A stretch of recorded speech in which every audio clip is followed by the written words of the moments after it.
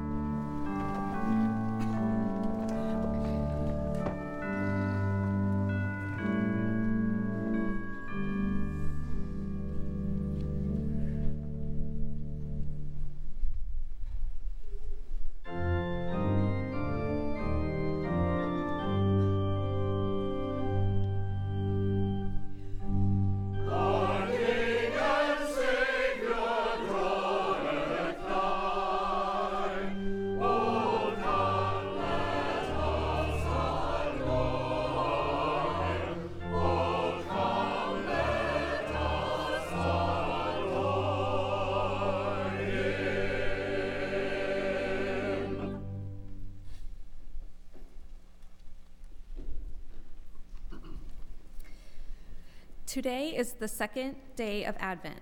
We will light the candle that symbolizes peace. Listen to the scripture reading from Isaiah chapter 11, verses 1 and 2 and 6 through 9, which reveals the good news. A shoot will come up from the stump of Jesse. From his roots a branch will bear fruit. The Spirit of the Lord will rest on him, the Spirit of wisdom and understanding, the Spirit of counsel and of might, the Spirit of knowledge and fear of the Lord. The wolf will live with the lamb, the leopard will lie down with the goat, the calf and the lion and yearling together, and a little child will lead them. The cow will feed with the bear, their young will lie down together, and the lion will eat straw like the ox. The infant will play near the cobra's den, the young child will put his hand into the viper's nest. They will neither harm nor destroy on all my holy mountain, for the earth will be filled with the knowledge of the Lord as the waters cover the sea.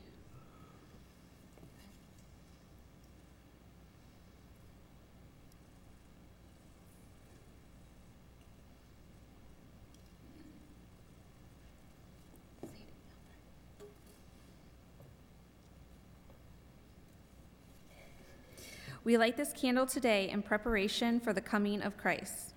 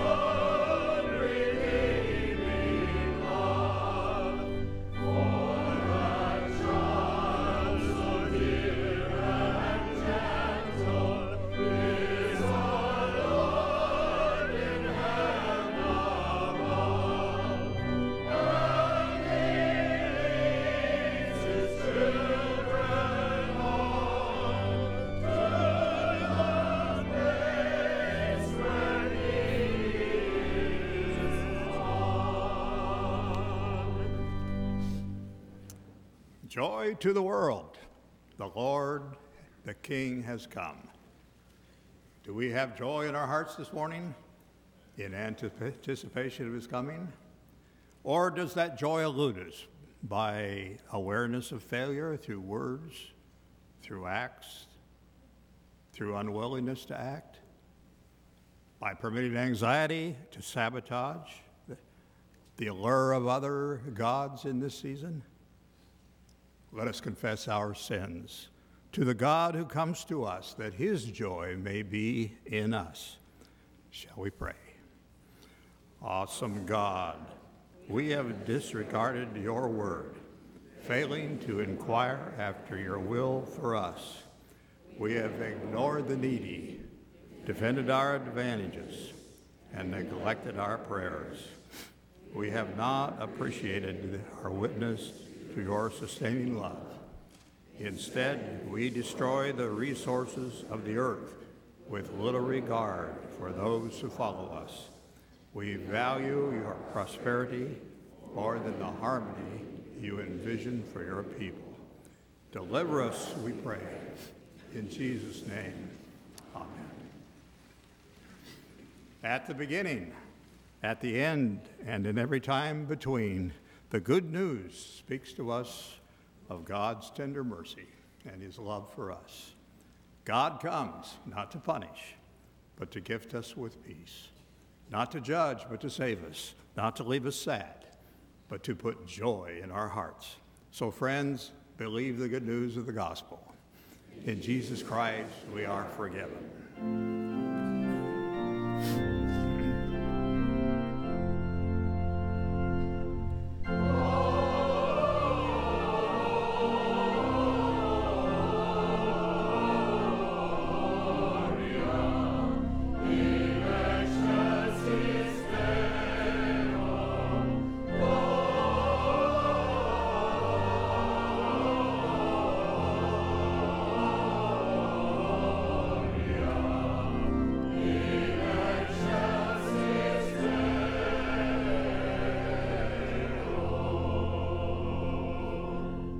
Now, during this season, when we think of the one true meaning of this part of the year, let's affirm that historic faith in the Apostles' Creed.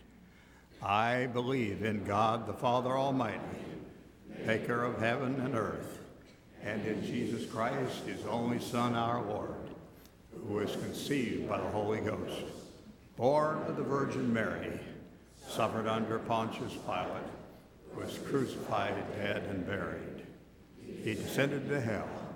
The third day he rose again, dead. He ascended into heaven and sitteth at the right hand of God the Father Almighty. From thence he shall come to judge the quick and the dead. I believe in the Holy Ghost, the Holy Catholic Church, the communion of saints, the forgiveness of sins, the resurrection of the body, and the life everlasting. Amen. And now let's greet one another.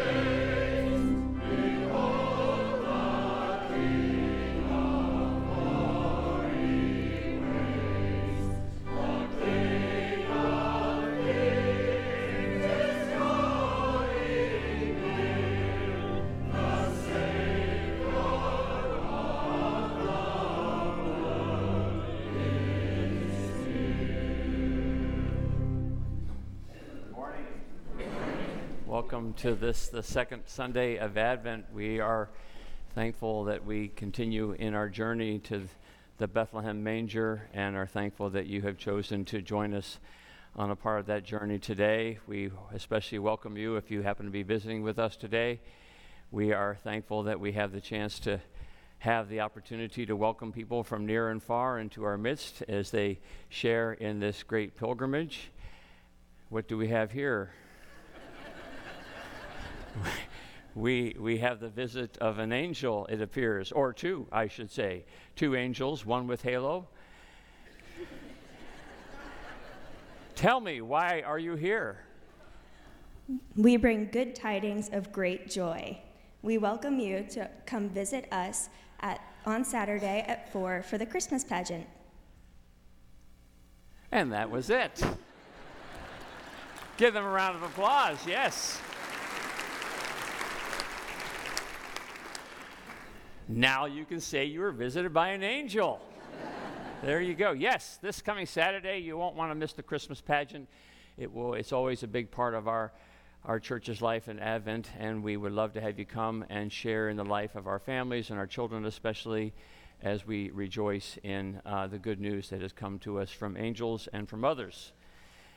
Speaking of Advent, we have our Advent series, our Bible study that takes place on Wednesday evening. The King is Coming. It has drawn so much response, we're having to move it to the chapel. So we would love to have you come and join us. Dale Walrath is teaching a compelling series on the Word of God and the Word of Christ, and we're grateful for us to be called into that reflection of the biblical story and how it makes sense from both the Old and New Testament. So we would love to have you come and join us Wednesday evening, 6:30 in the chapel. Be preparing with us, we hope, for December the 25th is not only Christmas Day and all of what you think of that is, traditionally speaking, but also it will be the first day of our Family Promise Week, where we'll be housing those who are homeless in our church buildings.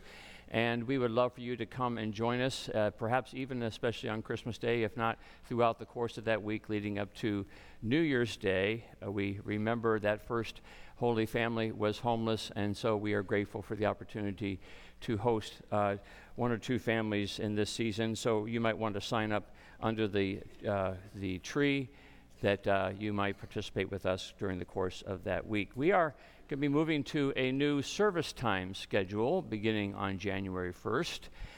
That grabs your attention, I'm sure. And it really primarily affects our garden worship community. They will be moving from 9 o'clock until 10 o'clock. So our services will be 9, 10, and 11 o'clock. That's easy to remember.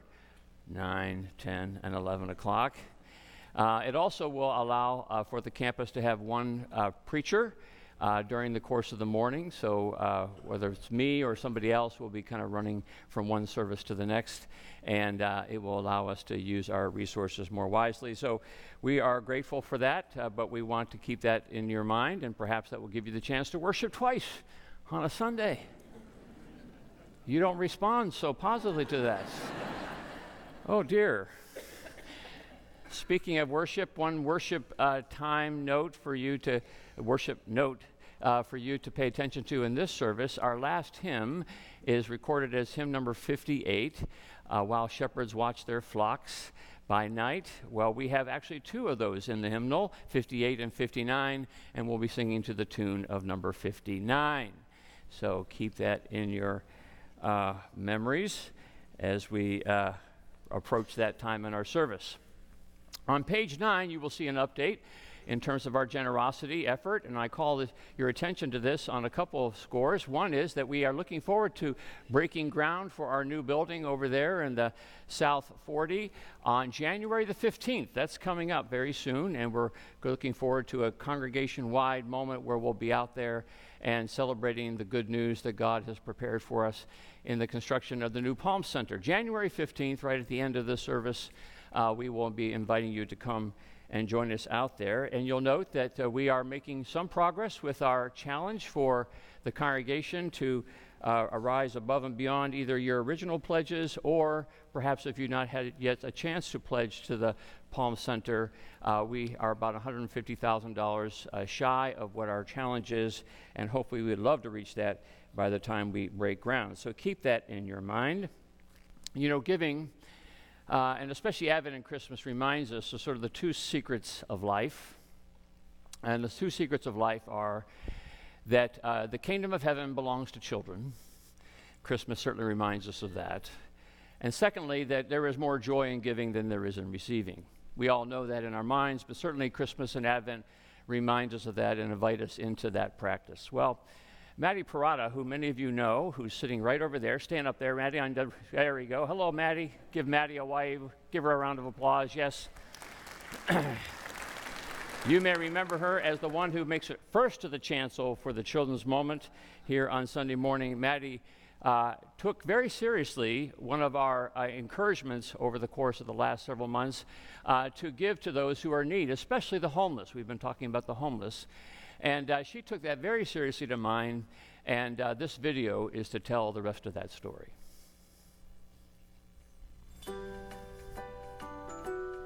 I heard her talk about the homeless. I heard about it in Children's Moment, and Miss Lori talked about it. I wanted to have a lemonade stand because I wanted to raise money for the homeless. I had it at my gym, and I raised $200. Whenever I find money, I put it in an envelope and I bring it to church because I like to give to the Church of the Palms because I want to raise money for the church and the homeless. I think I made a difference.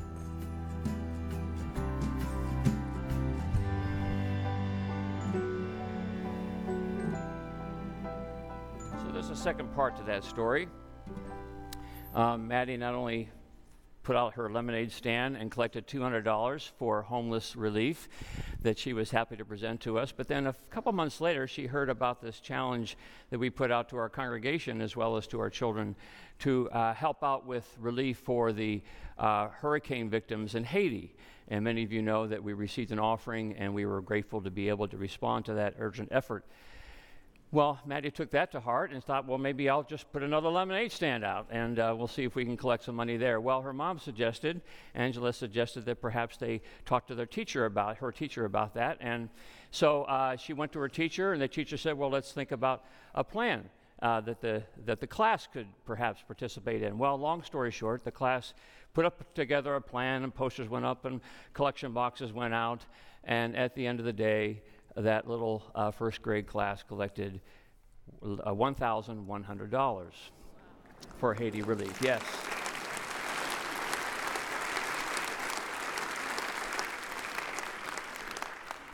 She is very excited about that, as are we. And it's just one of those opportunities for us to seize, remember these two great secrets, right? That the kingdom of heaven belongs to the child that is within us, and that the kingdom of heaven also helps us to discover that the greatest joy comes not in receiving, but in giving. And we're delighted that we have the opportunity as a church to present that example not only to the world, but more importantly to our children.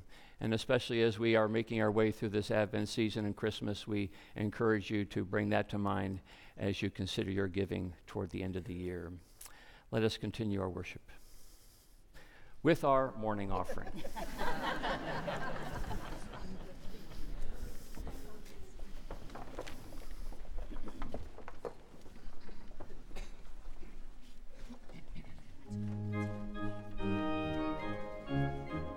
Come, the long expected Jesus, born to set thy people free. From our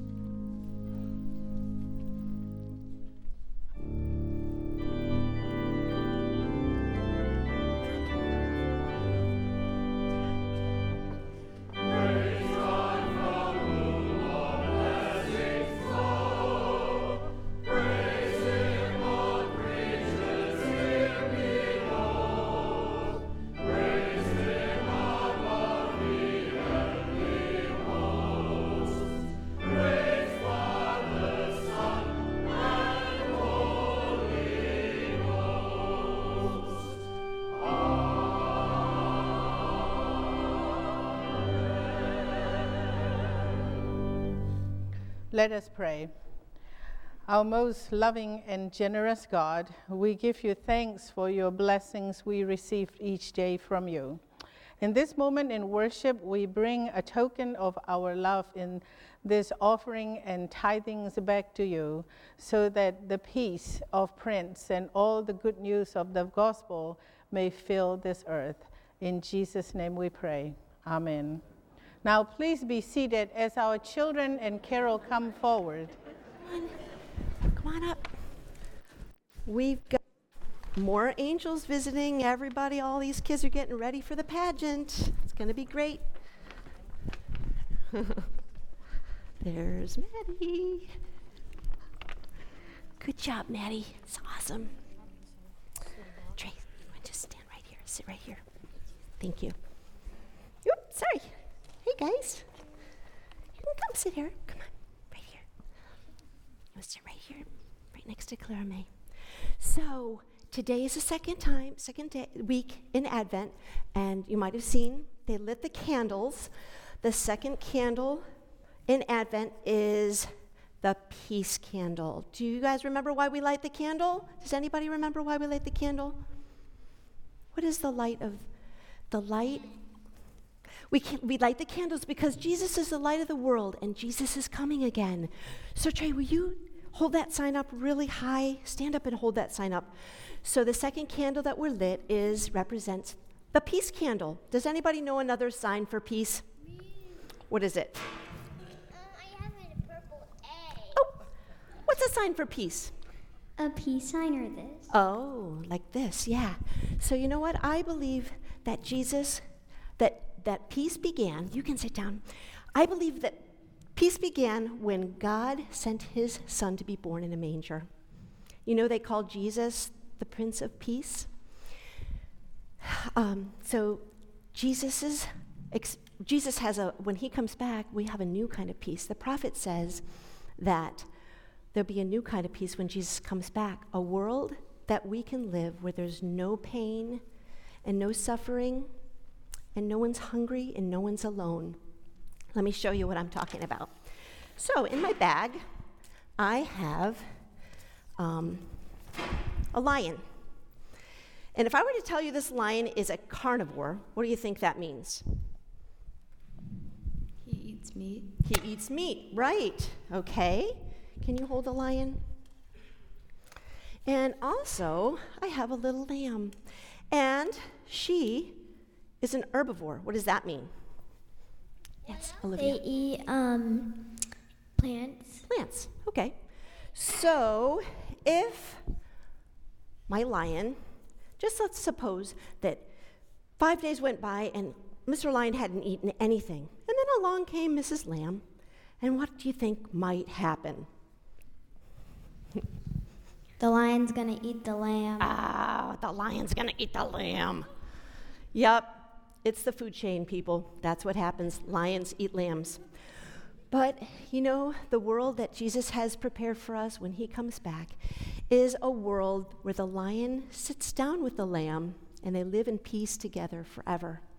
But until that happens, we are called to be peacemakers in this world.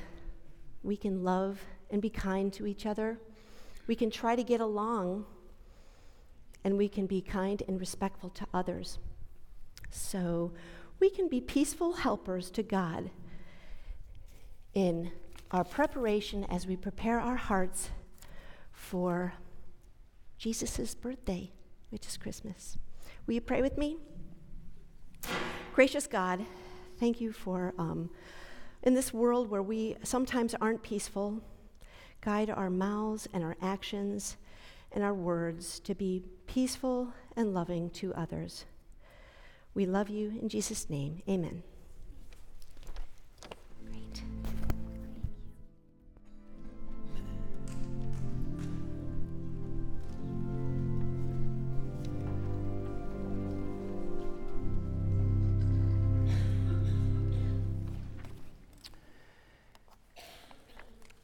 Well, we continue our Advent journey through the books of the prophets. We're listening to the word of God that comes to us through the prophets. The prophets are those who looked ahead and wondered what God might be up to in the future, including the birth of Jesus.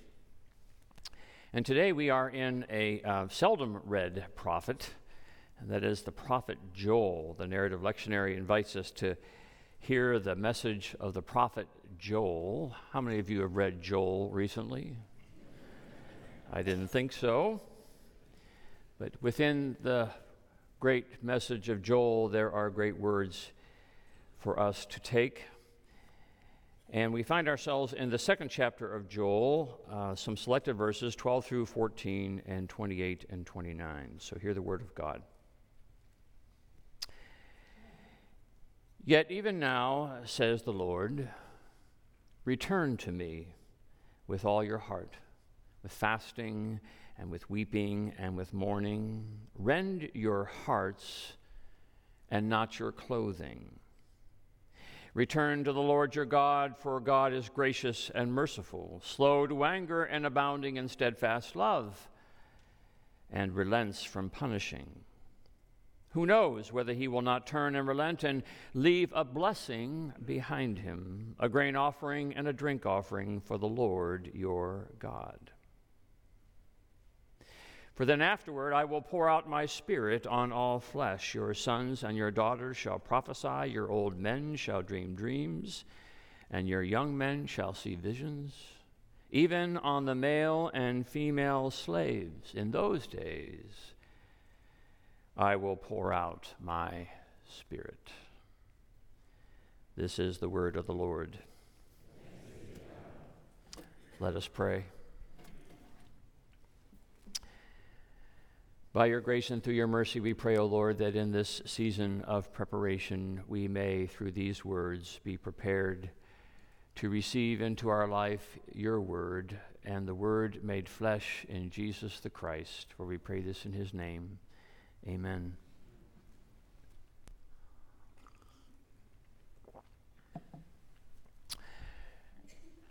George Carlin, that great theologian, years ago in one of his routines talked about losing things, the propensity of human beings to lose things. And perhaps to bring comfort, Carlin wondered if maybe there was somewhere in the cosmos a place called the place of lost things. And that whenever we lost something like our keys, our wallet, our widowed sock, that the truth was those things weren't really lost, but that they simply went to the place of lost things, and they stayed there until they were ready to be found. And that whatever time and effort you went into trying to find your lost things didn't much matter, because we would only find these things only when they were ready to return from the place of lost things. It was just here a minute ago, we say to ourselves, but that was before it decided to go to the place of lost things. Then Carlin would go on to say that maybe heaven was the place where you go to find all the things you lost. I like that idea. Heaven is the place you go to find all the things you lost. Something to look forward to. Because the truth is, life is filled with losing things. We've been losing things ever since we were very young. Mom, where's my sweatshirt? Honey, where are my car keys? Young man, where is your homework?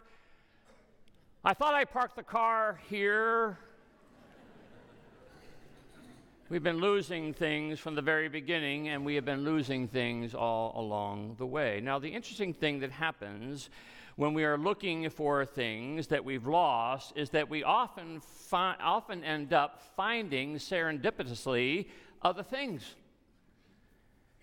Things we lost long before and forgot about, or things that we never even knew we lost. Looking for your sweater, you find the shirt that you forgot you had. Looking for the screwdriver, you find the socket wrench you got for Christmas 3 years ago. Looking for your passport, you find your birth certificate. Looking for the butter, you find the 3-week-old potato salad. Sometimes in the midst of what was lost,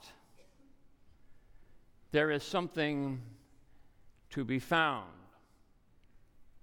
And that may be very important for us to remember, because sometimes the things we lose are very important. Sometimes we lose more than the screwdriver or the flashlight. Sometimes we lose people we love. Sometimes we lose our health, our cherished health.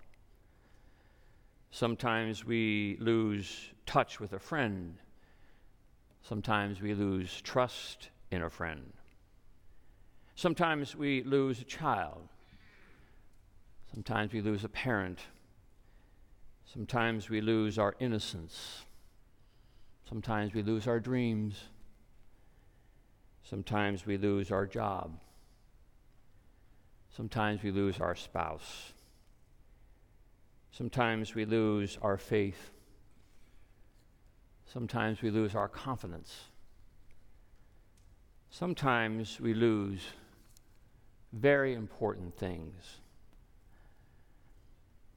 Such is, I think, the condition of which the prophet of old speaks. The prophet Joel speaks to the people of Judah, the people of Israel, and he speaks to them in the wake of great loss. It's what prophets do. More often than not, they speak to Israel in the wake of its loss, of their loss. It's what the Bible does a lot. The Bible speaks to us often in the wake of our loss. For Joel, he points to the season of environmental calamity brought upon them by the descent of locusts upon the land. Every plant, every tree, every vine has been picked clean by these locusts. Are these real locusts? Are they metaphorical locusts? It may not matter. Simply, it was a loss over which they had no control. Nothing they could do about this swarm of locusts descending. You can only count the loss and then in your grief wonder why. Why did this happen? How could this happen? It's the deep, essential, and spiritual question we are bound to ask when something so important has been taken away. Why, God? How, God? And seldom are these questions to which we find a satisfactory answer. C.S. Lewis lost the love of his life just a few years after he married her, and the loss was crippling, overwhelming, and his questions of how and why he felt were being cast only to the wind. In his memoir on grief, he writes, "But to go to God when your need is desperate, when all other help is vain, what do you find? A door slammed in your face and a sound of bolting and double bolting on the inside, and after that, silence. You may as well turn away. The longer you wait, the more emphatic the silence will become."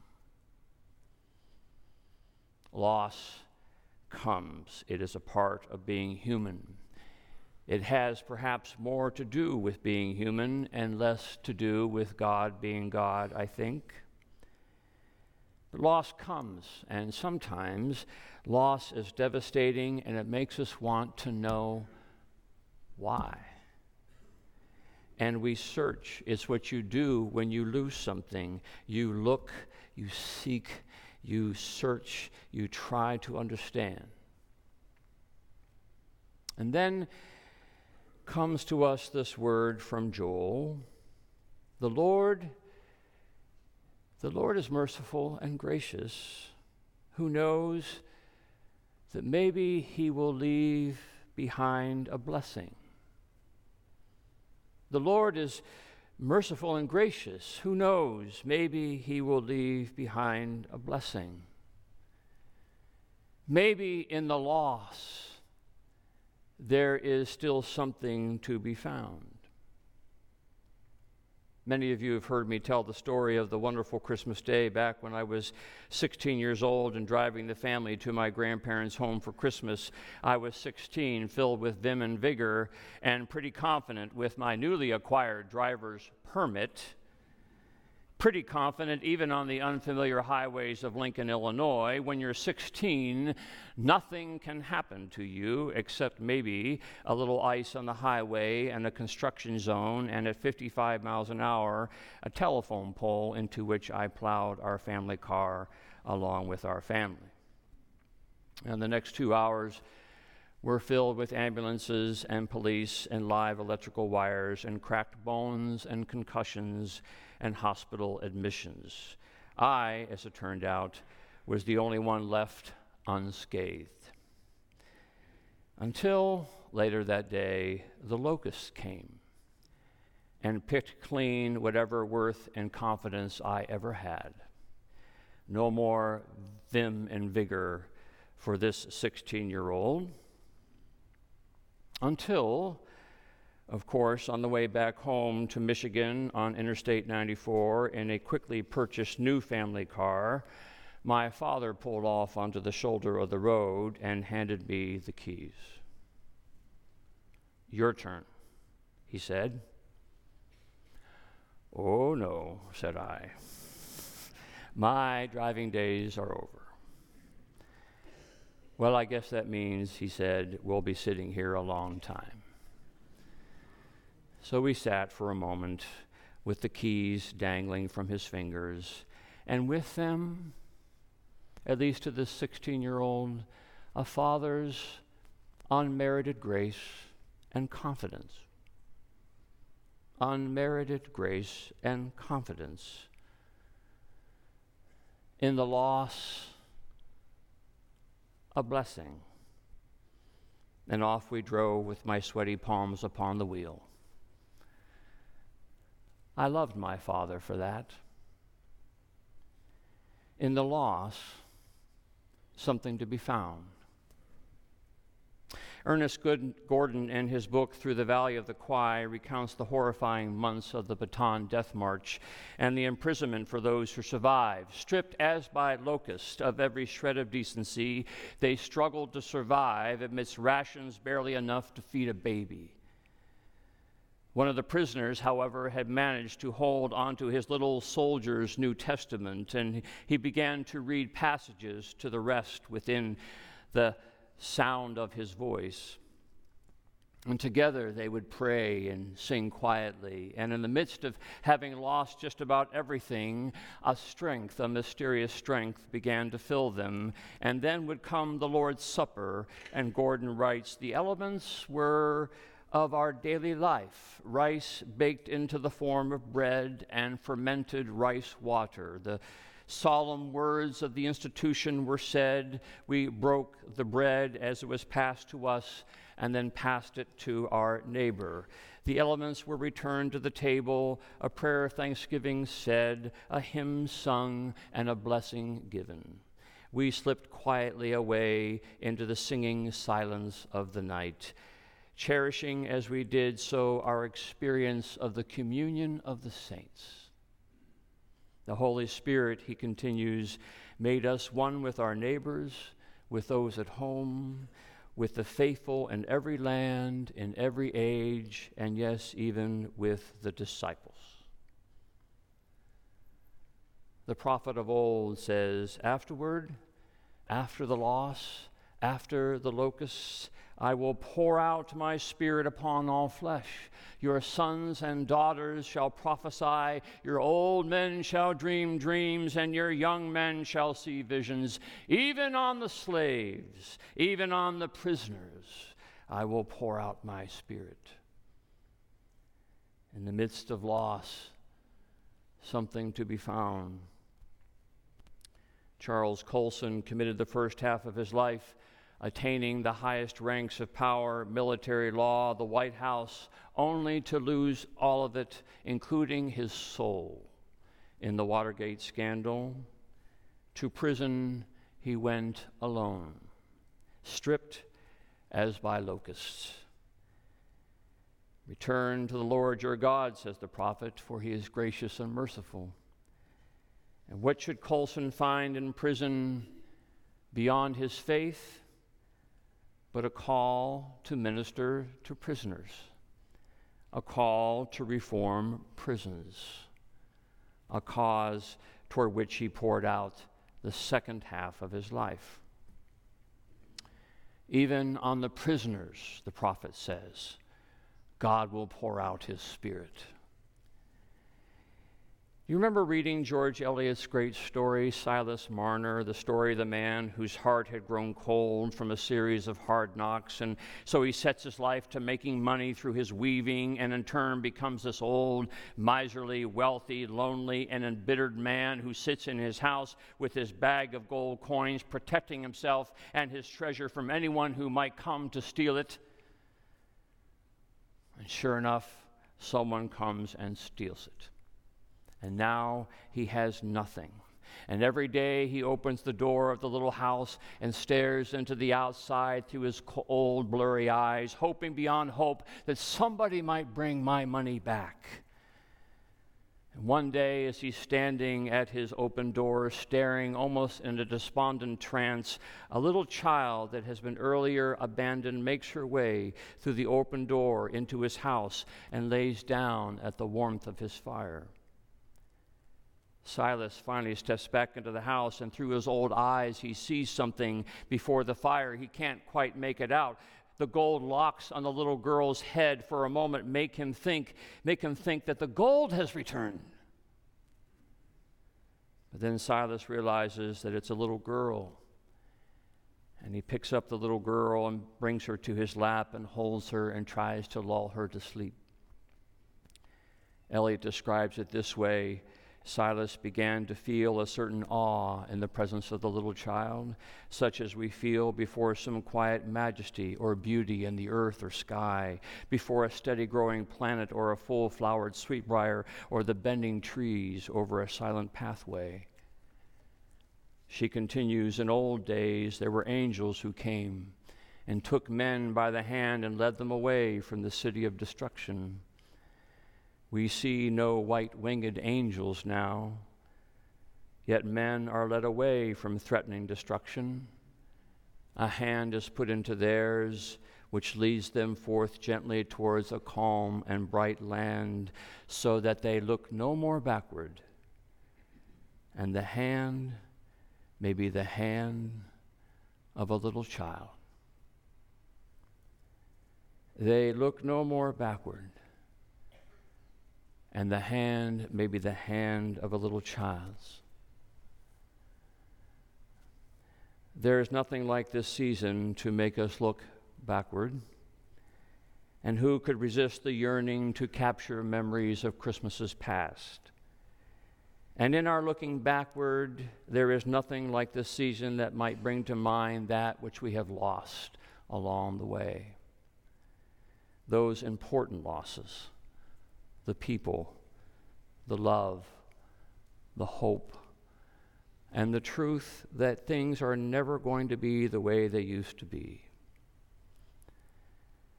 But in the dark night, a star we could not see by day.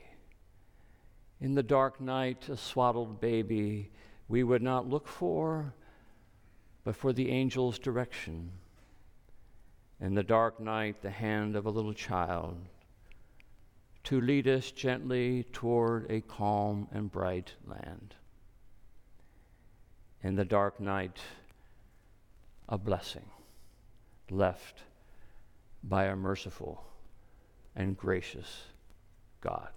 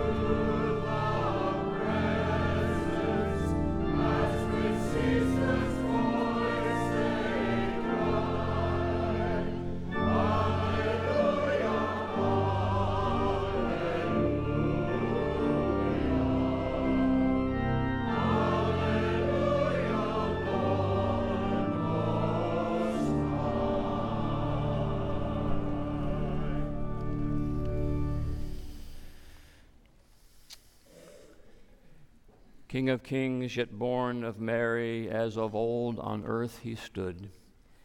Lord of lights, in human vesture, in the body and the blood.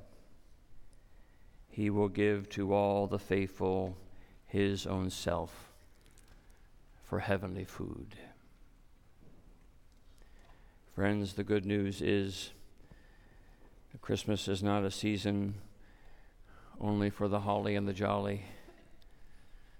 Christmas is the season for all who need the grace and mercy of our Lord, all who need a special visitation, all who need to know that God loves us enough that he takes on our human flesh, takes on our human suffering, yes, even takes on our human loss. The Lord loves us enough that he comes to fill that very certain absence with his very certain presence.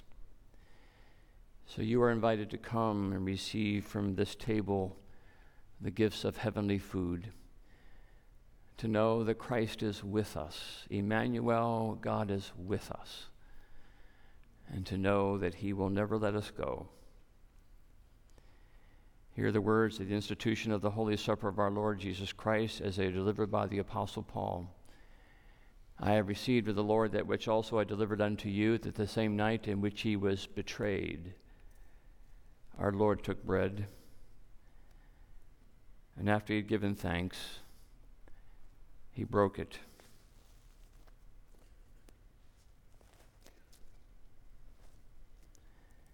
And he said, "This is my body, broken for you. When you eat of this, remember me." And after supper, Jesus took the cup, and he said, This cup is the new covenant in my blood. Drink it in remembrance of me.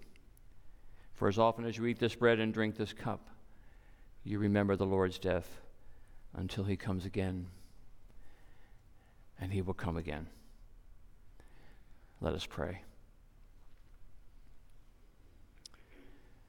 We bless you, O Lord, for you have left behind for us a blessing.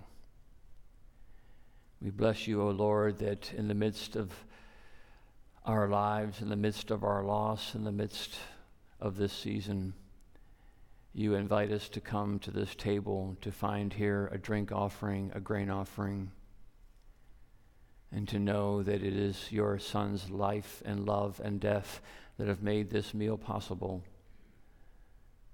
We bless you and pray that these elements, these earthly elements, might become for us heavenly food, that we may participate again with the saints, that we may find ourselves never alone, but that we are within your presence, Father, Son, and Holy Spirit, and that we are in the presence of the church. Join us at this table, O Lord, that we may sense the presence of your Holy Spirit. For we pray all these things in the name of Jesus Christ, who taught us to pray, saying, Our Father, who art in heaven, hallowed be thy name. Thy kingdom come, thy will be done, on earth as it is in heaven.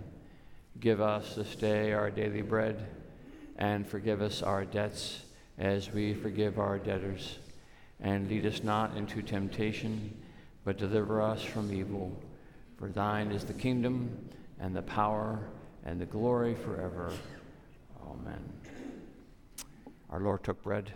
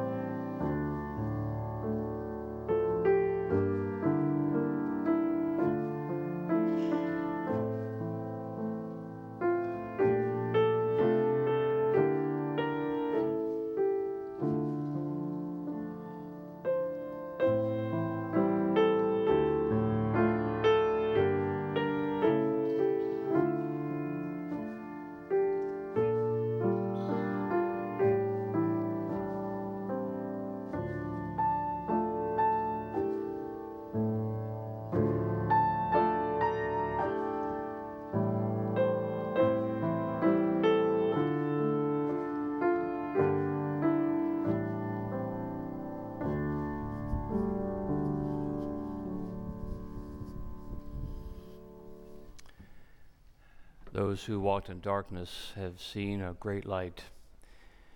Those who dwelt in the land of deep darkness, on them has light shined.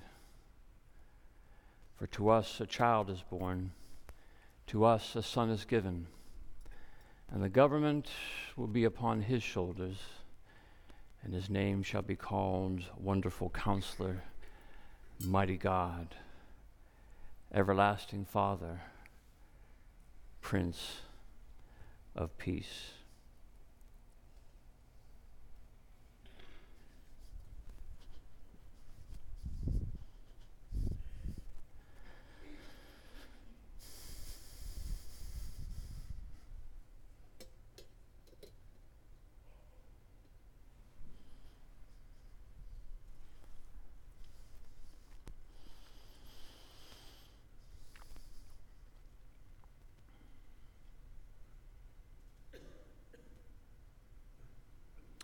After supper, Jesus took the cup.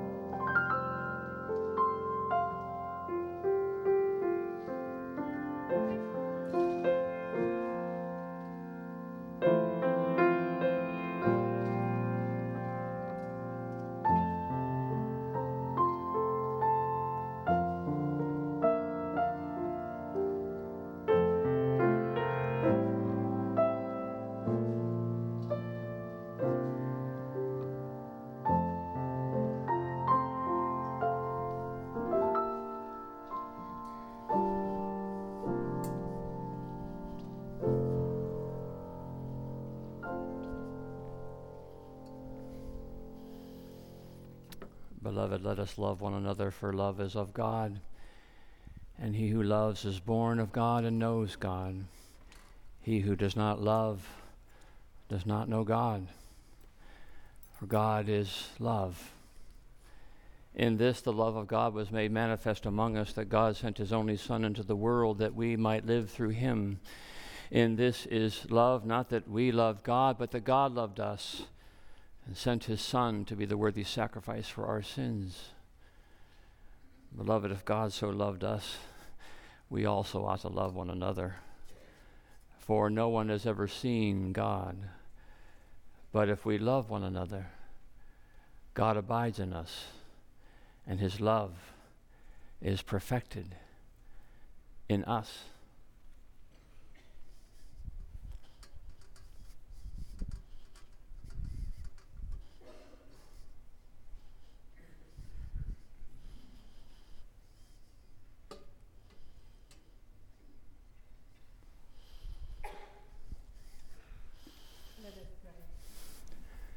We thank you, O God, for this heavenly meal, the bread of life and the cup of salvation that we have received from you. We now pray that you'll send us out into the world to share your love and grace with all that we meet. In Jesus' name we pray. Amen.